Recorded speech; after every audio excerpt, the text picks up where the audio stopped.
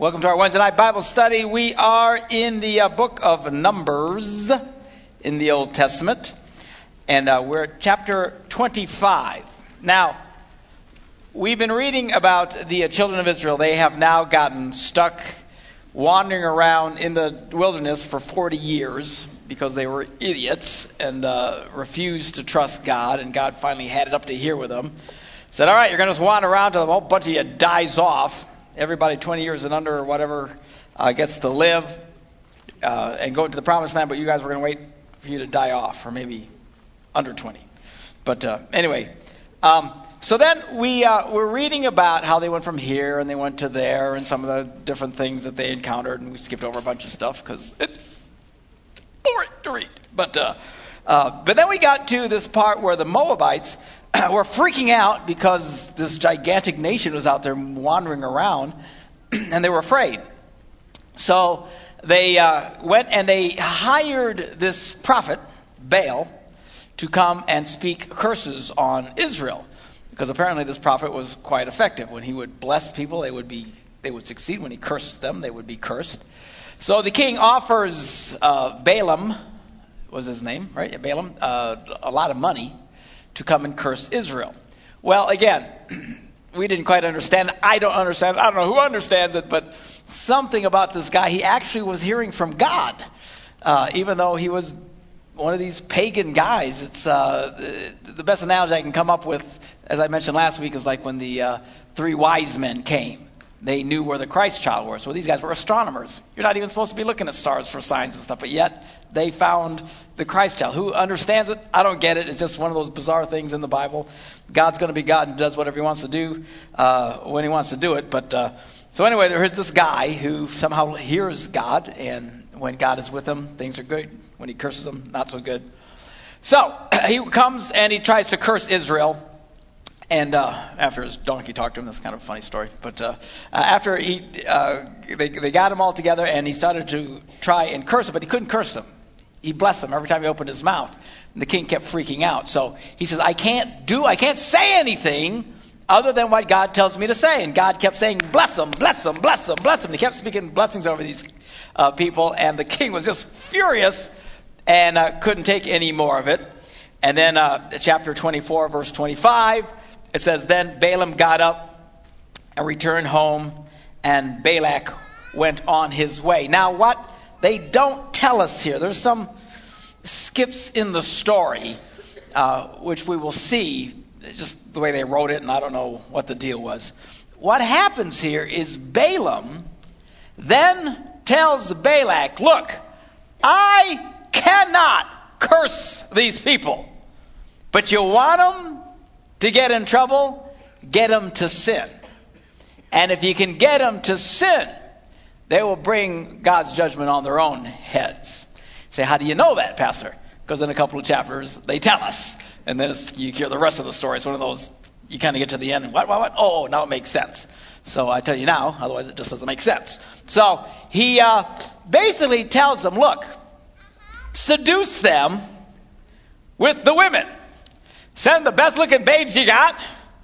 Go check out the Israelites floating around out there. Get them to fall into sexual sin. Now you got them.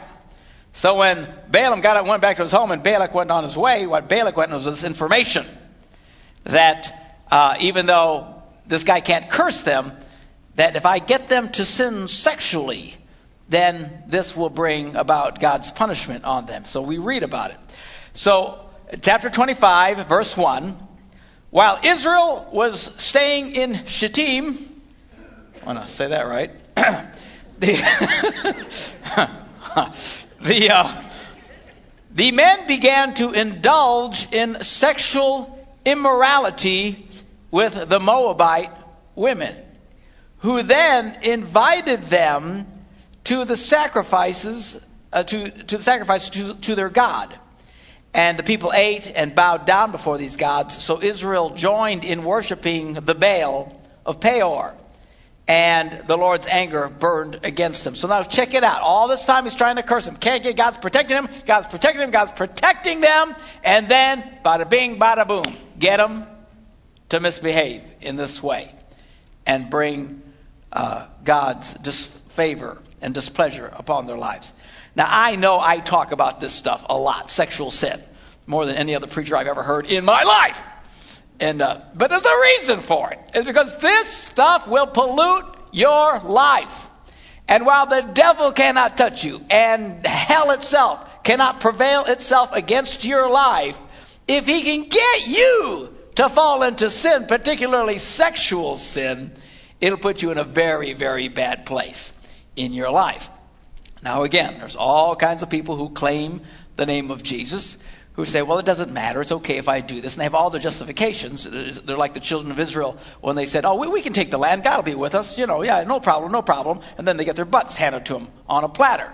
That's what happens to a lot of Christians who claim to be Christians, who act in non-Christian ways, embrace things that are actually anti-Christ. And by the way, the scripture warns us over and over again, beware the spirit of Antichrist. Now, people always think, well, that just means the Antichrist, this creature, this guy that's going to rise up and have all this incredible power at the end days. No. It's not talking about the Antichrist. It's talking about the spirit of Antichrist, something that is against God. And I tell you, in today's culture, in the faith community, there is such a spirit of Antichrist as to make you just shudder. Because Christians routinely claim the name of Jesus. Yes, I'm a Christian. Yes, I'm a believer. And then act in Antichrist ways at the same time. Lying, cheating, stealing, sexual sin in particular. We're up to our eyeballs in sexual sin in the church today, to a point it just stuns me. And it's not so much that it stuns me that they do it. It's that they do it and they think there's nothing wrong with it. And it's fine. It's no big deal. La, la, la, la, la, la, la. Yeah, pastor, blah, blah, blah, blah, blah. And then they're constantly getting their butts handed to them on a platter, wondering how come God isn't blessing them, how come things aren't working for them, how come all of a sudden all hell breaks loose in their lives. It's because they are doing these things that Christ teaches us not to do. But rather than embrace what Christ says to do, we embrace a spirit of Antichrist and do what we want to do anyway, particularly in this area. Beware of this stuff. This stuff will swallow you whole, man, and wreck your life. And do not kid yourself.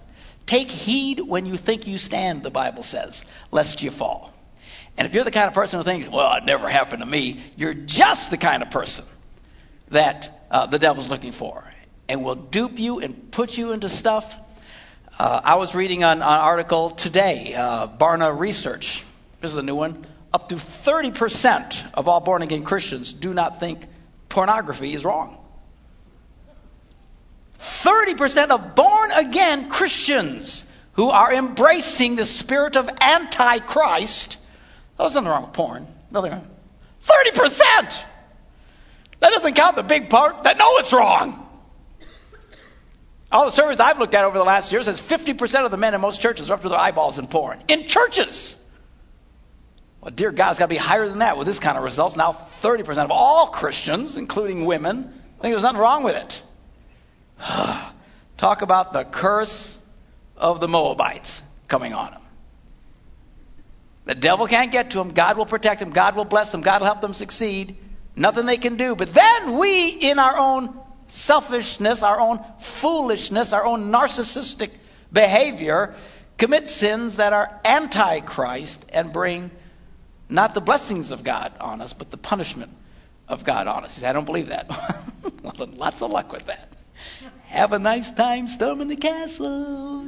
See how you do when you go try and take the promised land on your own. Balaam knew this.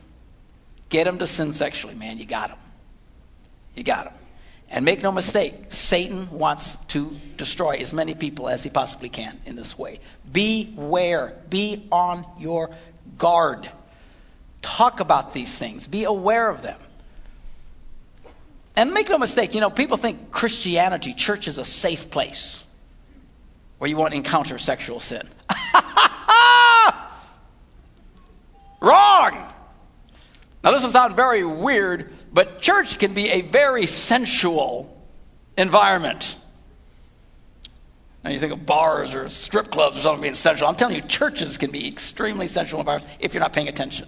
Why? We all get together, we're always at our best behavior. We always look our most fabulous. We're in church. We're going out loud. We're all so nice to each other all the time. The men actually smell nice for once.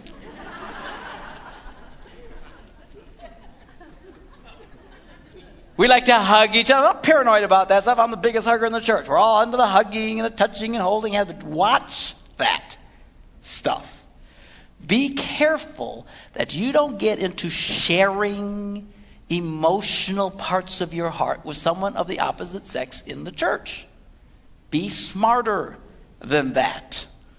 You know, you get in that environment and you're opening to each other and you care about each other and you're on your best behavior, and we actually create this illusion that we're always like this. Talk to our spouses. And then we hold hands. Well, let me pray for you, and let me comfort you. And are you really hurting while look out for that stuff. You got no business sharing your heart struggle with anybody who does not have the same plumbing as you. Are you hearing me? Don't be stupid. Okay? Again, I'm not paranoid about these things. And we don't walk around like, Puritans, and don't touch me, there's women, I can't look at those women, and all that kind of, I don't do that. But I try not to be stupid and connect. Some woman starts pouring her heart to me, I'll listen for a while, but I'm panning her off to somebody else. Some other woman. You need to connect with somebody else. Watch it. Okay? And I hope all the musicians in the back are listening. I don't know if you guys are sitting out here or not. But it can be really bad among musicians because musicians tend to be really emotional people. And you get very close to everybody. And you know what I'm talking about, Gary, right? This happens every day in churches. People falling into sexual sin. Musicians in the churches and pastors running off with the piano player. Of course,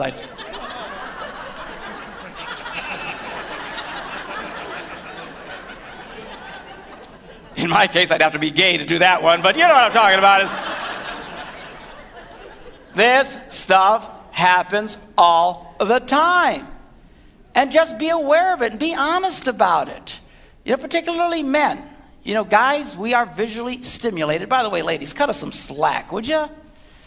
And most of you that come here are cool. It's the Sunday morning crowd.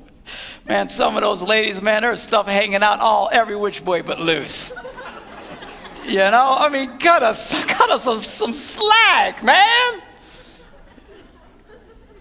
That's fabulous. You got all the right stuff, but man, cover up some of that, would you, please? So, Pastor, you're going to talk to... No, we're going to get all kinds of people in here. We're going to get people who are as clueless as the day is long. They're coming to church trying to find Jesus. They don't get it. Their idea of dressing up for church is, Cleavage City. It is, because that's the way they dress up, right? They get all prettied up and then about it, and you're going to... You kind of want to walk around like this. Hi, how you doing? Nice to meet you. You're tempted to say, what's your names? Your name? Your name? I'm sorry. I'm sorry, your name. I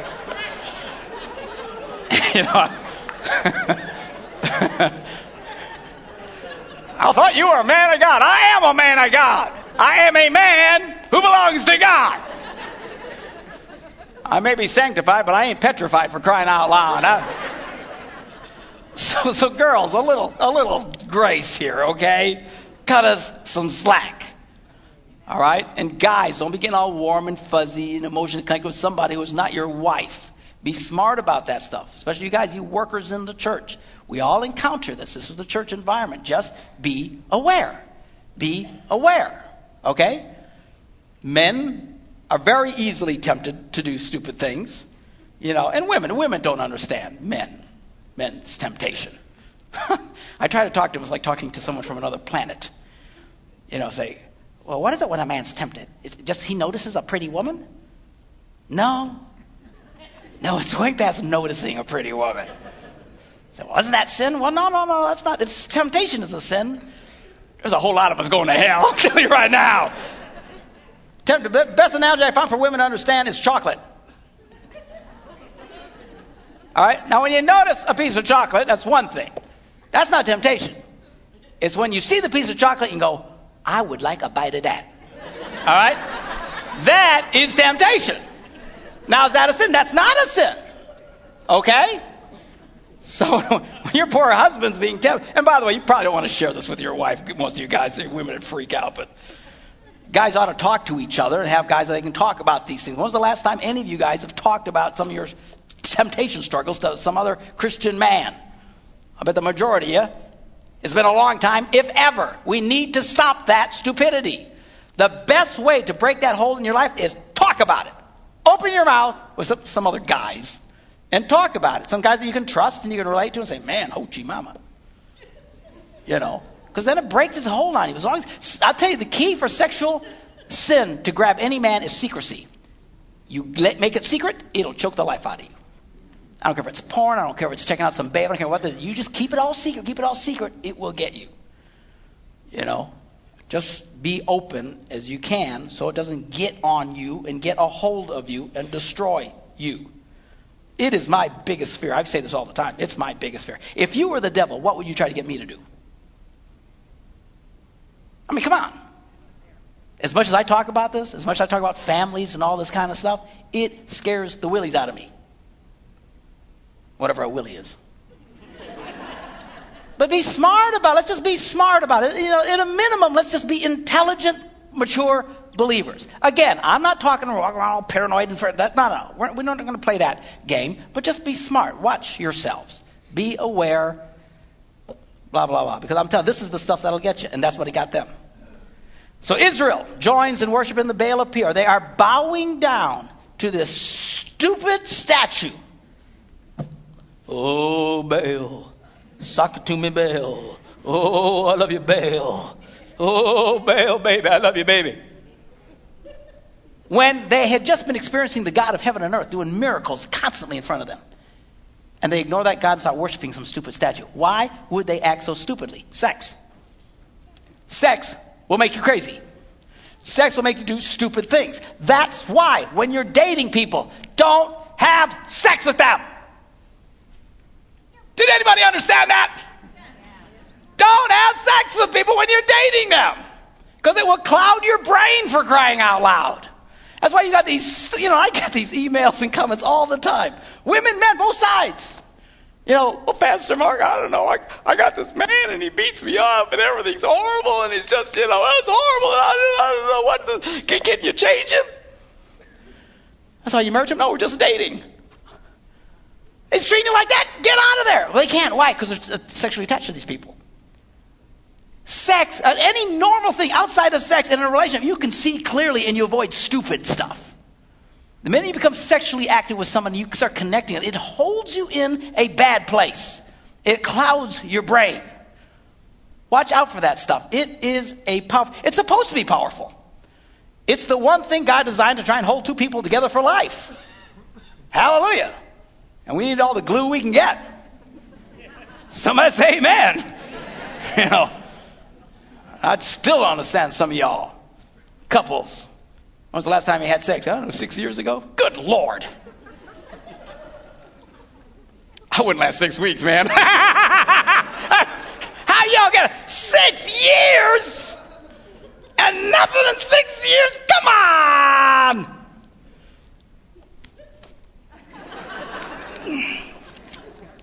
Mad at each other, whatever the deal is. I don't feel like it. I was dealing with a lady today. I want to have sex. Why not? I don't feel like it. Well, you don't feel like it. If you feel like it, you have a responsibility to your spouse, for crying out loud. That is grossly unfair. I don't feel like it. Well, how'd you like it if your husband got up tomorrow morning and said, I'm not going to work? Why not? I don't feel like it. I want to pay the bills. I don't feel like it. I think your vision of feeling like it is going to change dramatically. People always do things they don't feel like, for crying out loud. I asked her, when you clean the toilet, is it because you feel like it? I'm feeling it in my spirit. I just really want to clean this toilet right now.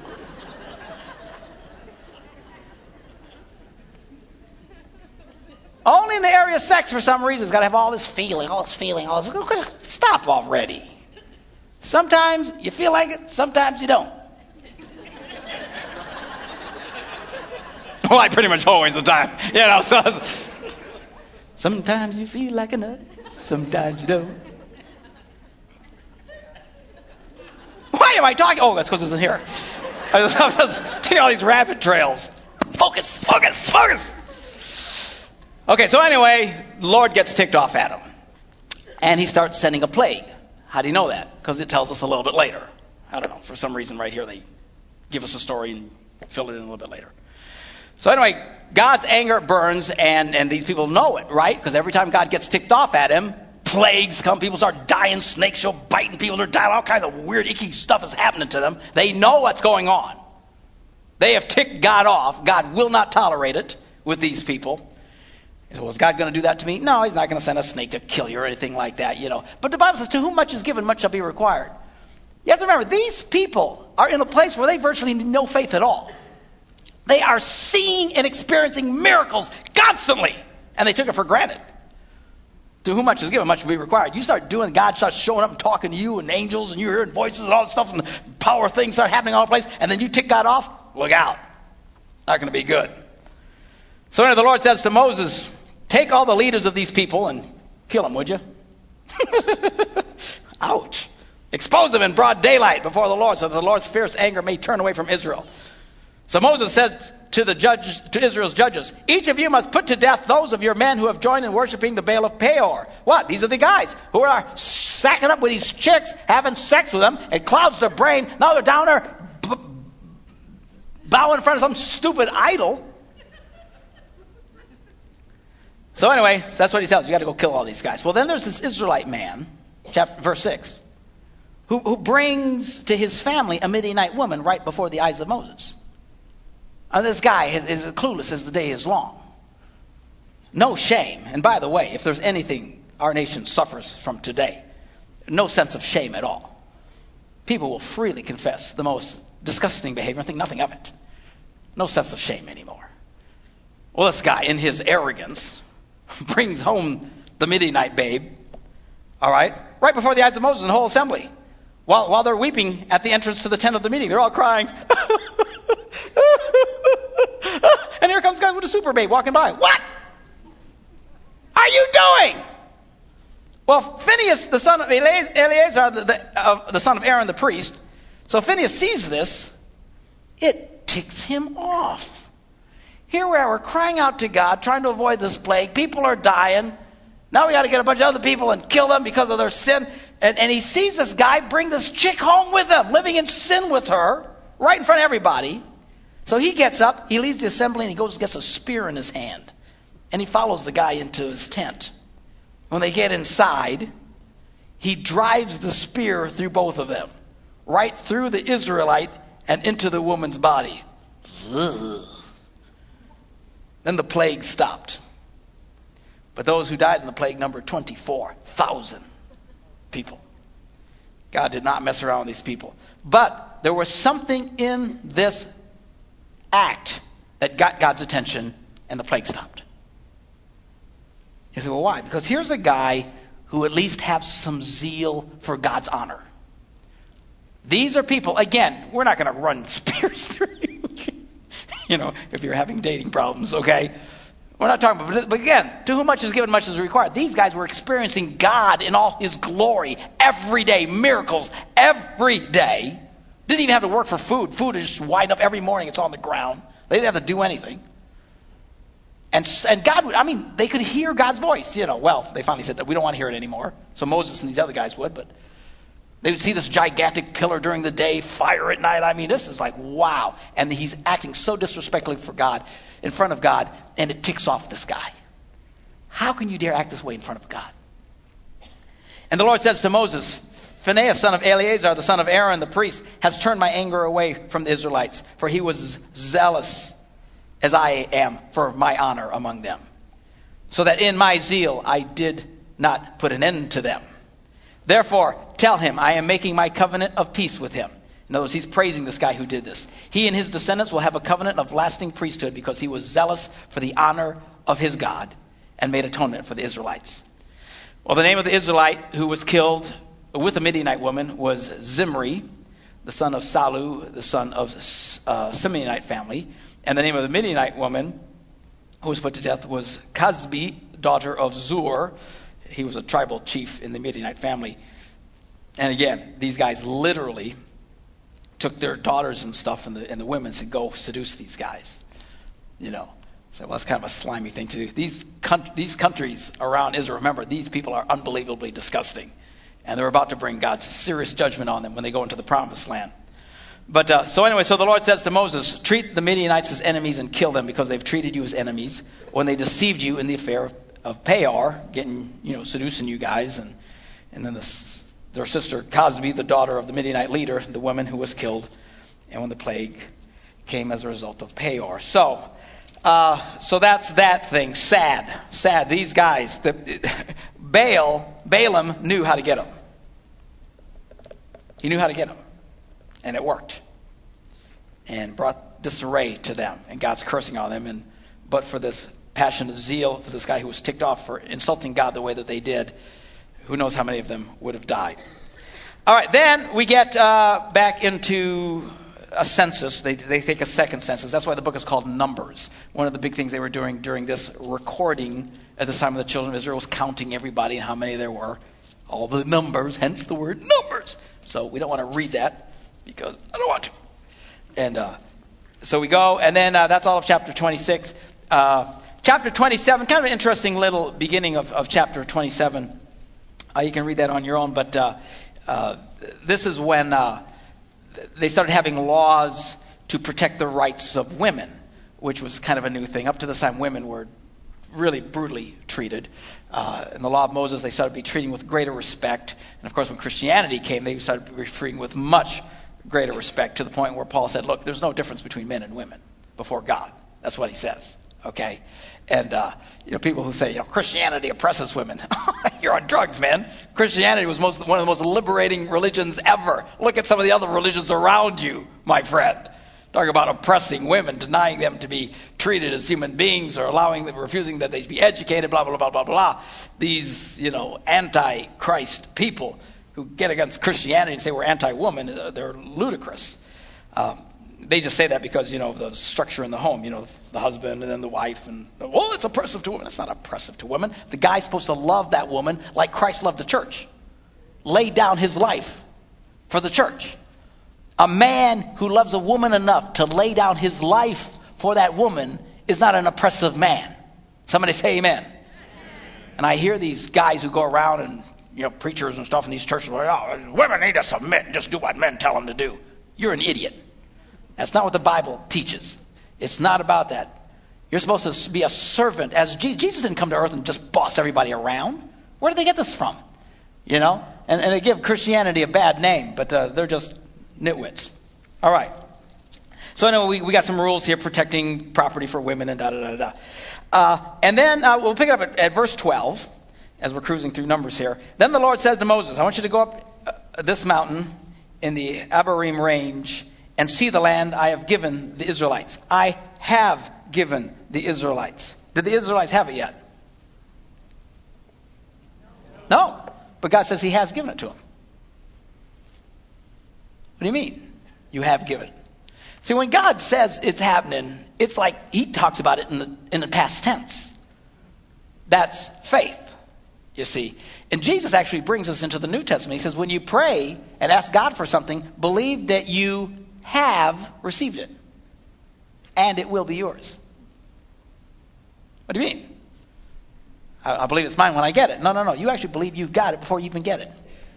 It's an amazing thing. I don't have time to teach on it, but it's the attitude of experiencing something in here before you see it here.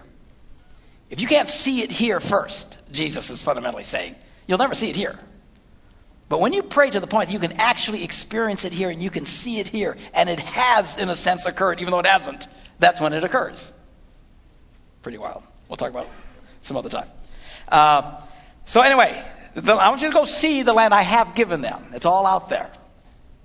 So he goes up there and he says, after you've seen it, you too will be gathered to your people. Remember the last time we read that phrase? That was when Aaron died. He said, you're going to be gathered to your people, you're going to kick the bucket. Okay, so you're going to die, and after they got Aaron already, then he keels over, and that was the end of him.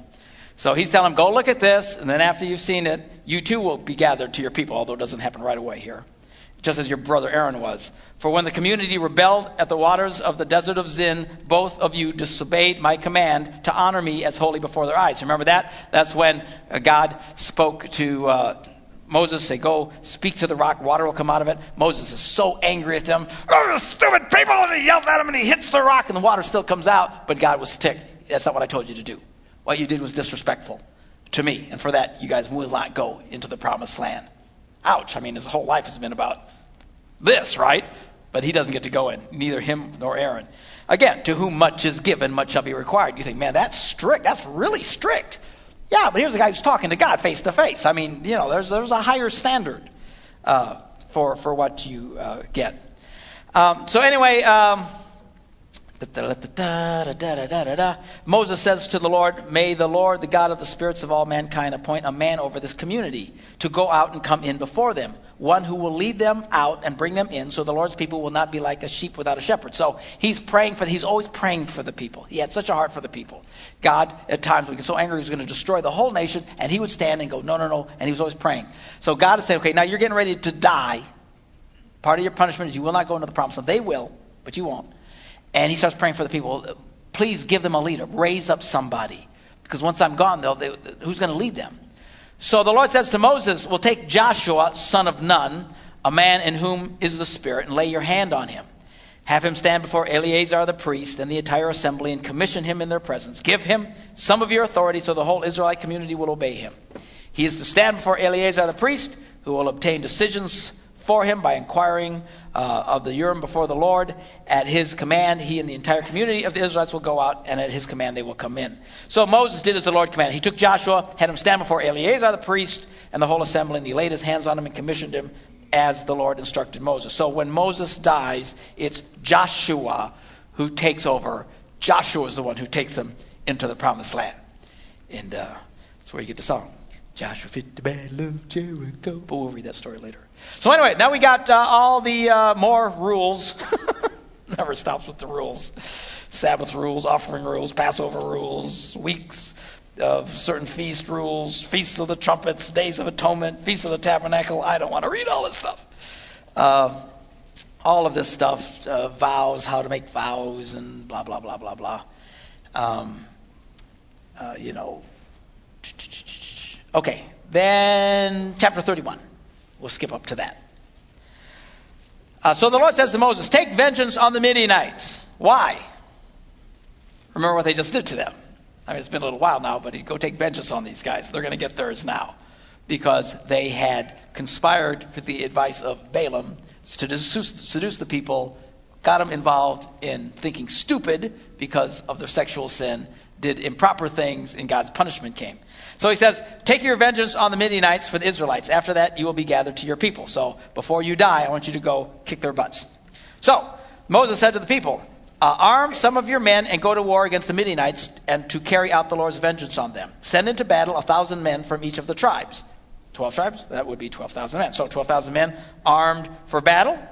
1,000 from each tribe were supplied from the clans of Israel. Moses sent them into battle, 1,000 from each tribe, along with Phinehas, the son of Eleazar, the priest. This is the guy who speared and was fighting for God's honor, who took with him articles from the sanctuary and trumpets for signaling. So they go into battle.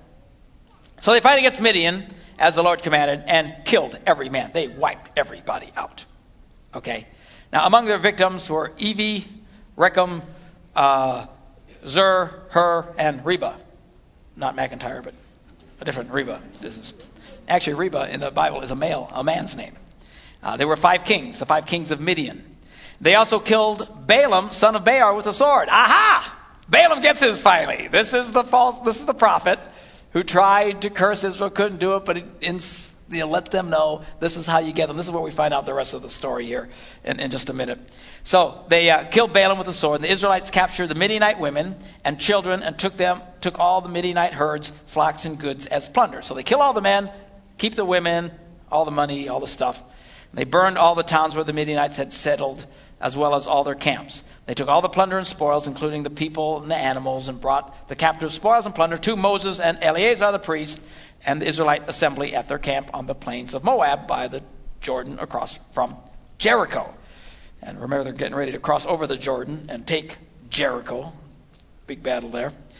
Walls came tumbling down. Moses, Eleazar, the priest, and all the leaders of community went to meet them outside the camp. So here come all the guys. They'd won. They just kicked all these butts. And they come back with all the stuff. And then now Moses is angry with the officers of the army, the commanders of thousands and the commanders of hundreds who returned from the battle. Have you allowed all the women to live? Oh, man. Moses wanted them to kill the whole lot of them. And these were the ones. Why would he say that? Because they were the ones who followed Balaam's advice and were the means of turning the Israelites away from the Lord in what happened at Peor, so that a plague struck the Lord's people. There's the rest of the story. That's how we know what Balaam had done. That's how they knew to get them to tempt them with women to fall sexually. Now kill all the boys. Kill every woman who's ever slept with a man. But you can say for yourself, every girl who's still a virgin. Now all of you who have killed anyone or touched anyone who was killed must stay outside the camp for 7 days. You got to purify yourself. They had all these rules and stuff because they'd come back all bloody and icky from the battle. Anyway, so they're talking about all that kind of stuff. So then they go on and they start dividing the spoils and they split it all up and blah, blah, blah, blah, blah, blah, blah, blah, blah, blah, blah, blah, blah. Now, chapter 32, as we're cruising right along here. And almost done with numbers here. We're going to be done in just a second, I think. Then we have an interesting thing. Now, they're getting ready. We're not seeing the clock ticking here, but it appears to me that they're at the end of the 40 years. And Moses is getting ready to die. So that was a quick 40 years. All we saw was how they were wandering around, but they did this for 40 years. Moses is getting ready to die. And then he gets up and gives this big final speech to all of them, which is the entire book of Deuteronomy. It's one long speech, holy moly. And we ain't going to read that whole thing. But we will read some highlights because there's some very, very, very cool things in there that we'll read. Deuteronomy actually was quoted quite a bit by Jesus as he was teaching and stuff. So we'll hit some of those high points. But so here they are now. They're finally 40 years. Virtually everybody's died off, and now this next generation is going to go in. So then you've got these two tribes, Reuben's tribes and Gad's tribe, the Reubenites and Gadites, who had very large herds and flocks, saw that the land of Jazer and Gilead were suitable for livestock. So they hadn't crossed yet over into the Jordan River. They're going to cross the Jordan River, and then they were going to take on Jericho, and they just went through and wiped out all these people and took over this land flowing with milk and honey. But these two tribes said, you know what, we'd rather stay here. Because look at this place. They still weren't in the really nice place, but where they fell in love with, and they thought this is great. Because look at what fabulous land this is for livestock. So they come to Moses, verse 2, and Eleazar the priest, and all these guys came and they started talking, and what they said is, verse 5, if we found favor in your eyes, let this land be given to your servants as our possession, and do not make us cross the Jordan. We'd rather just stay here. Well, Moses now, it ticks him off. He says to the Gadites and Reubenites, shall your countrymen go to war while you guys just sit here? I mean, you bunch of self-centered, narcissistic little snots. So he gets upset at them. And how can you do that? Why do you discourage the Israelites from going over to the land which the Lord has given them? In verse 8, this is what your fathers did when I sent them from Kadesh Barnea to look over the land. Remember, he sent the guys to spy out the land. And after they went up to the valley of Eshcol and viewed the land, they discouraged the Israelites from entering the land. Remember, they came back and said, we can't do it. Joshua and Caleb said, yes, we can. But they listened to all the whiners. And this is what your parents did. Now you're doing the same thing? This is how we know. This is 40 years later now. Now, so anyway, he really rails on them. Verse 14, here you are, a brood of sinners, standing in the place of your fathers and making the Lord even more angry with Israel. So he's really chewing them out and giving them a really hard time. So then in verse 16, they say this. Then they came up to him and said, well, we would like to build pens here for our livestock and cities for our women and children. We really do want to stay here. But we are ready to arm ourselves and go ahead of the Israelites until we have brought them to their place. Meanwhile, our women and children will live in fortified cities for protection from the inhabitants of the land. We will not return to our homes until every Israelite has received his inheritance. We will not receive any inheritance with them on the other side of the Jordan, because our inheritance has come to us on the east side of the Jordan.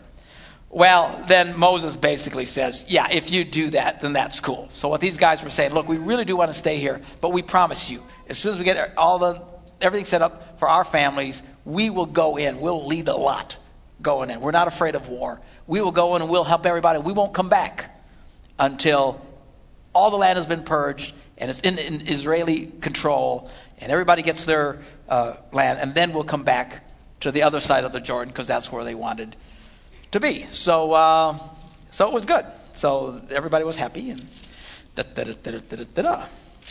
all right. So that's pretty much at the very last chapter of Numbers again, chapter 36, we read about the same ladies, these daughters who were concerned that they weren't getting any property rights and stuff like that. And then it shows how that all panned out for them and stuff. And then we come to, so we're done. We're done with the book of Numbers.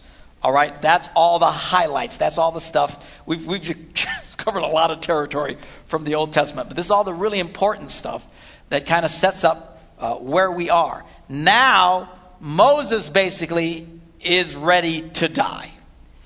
And as his final departing talk to the Israelites, he gives them this yo mama speech. I don't have no idea how long this all took, but basically reminding them of where they've been and stuff, and giving them some really key statements that we will read. We'll pick it up next week and taking a look at, because there's some real powerful things here. Great stuff about the blessings of God if you'll do the right thing, the curses of God if you do the wrong thing, and we'll tie that into how that works in the New Testament. Does God still work that way with believers and today? So we will take a look at that, and then Moses will die, and that will be the end of the first 5 books of the Bible, which are the books of Moses. So pretty interesting stuff. All right, y'all having fun as we're getting through this? All right. We are done for tonight. I'll have all the ushers come forward. Our musicians can come back up. We'll end with a song and take our evening offering here. There's some cool stuff here. I think what we're going to do, just to finish the story, we're just going to hit some of the highlights of Deuteronomy, and then I want to jump into a little bit of Joshua here. And show you how they go in and some of the success they have, some of the key stories. And then I want to talk to you a little bit about some of the Judges, which is the next book, and pretty much take you that first part of the Old Testament. So you get really familiar what the basics of it. Because in Judges is when you learn about Gideon and Samson. Some of these really cool stories, you know. What was this about? Why were things the way that they were? And we'll learn some of that. And then cool. Then at some point we'll jump back over to the New Testament, and you will be that much wiser in your Bible knowledge. Hallelujah. Let's pray. Father, we thank you for your gifts to us. We now honor you back with a portion of what you have given us. God, bless this work. Anoint this church. Help us, Lord, to be faithful in our giving and faithful in our tithes, faithful in our offerings, sacrificial gifts that we even give, Lord. So that we put first the kingdom of God, because, Lord Jesus, you said not to worry about what we eat or what we drink or any of these other things. And there's a lot of worrying going on today, Lord, with the economy and everybody freaking out and stuff. But you taught us not to worry. You said this. You said that if we will put the kingdom of God first, you would make sure that we have all that we need. So we honor you by putting you first in our lives. In Jesus' name we pray. And everybody said, amen.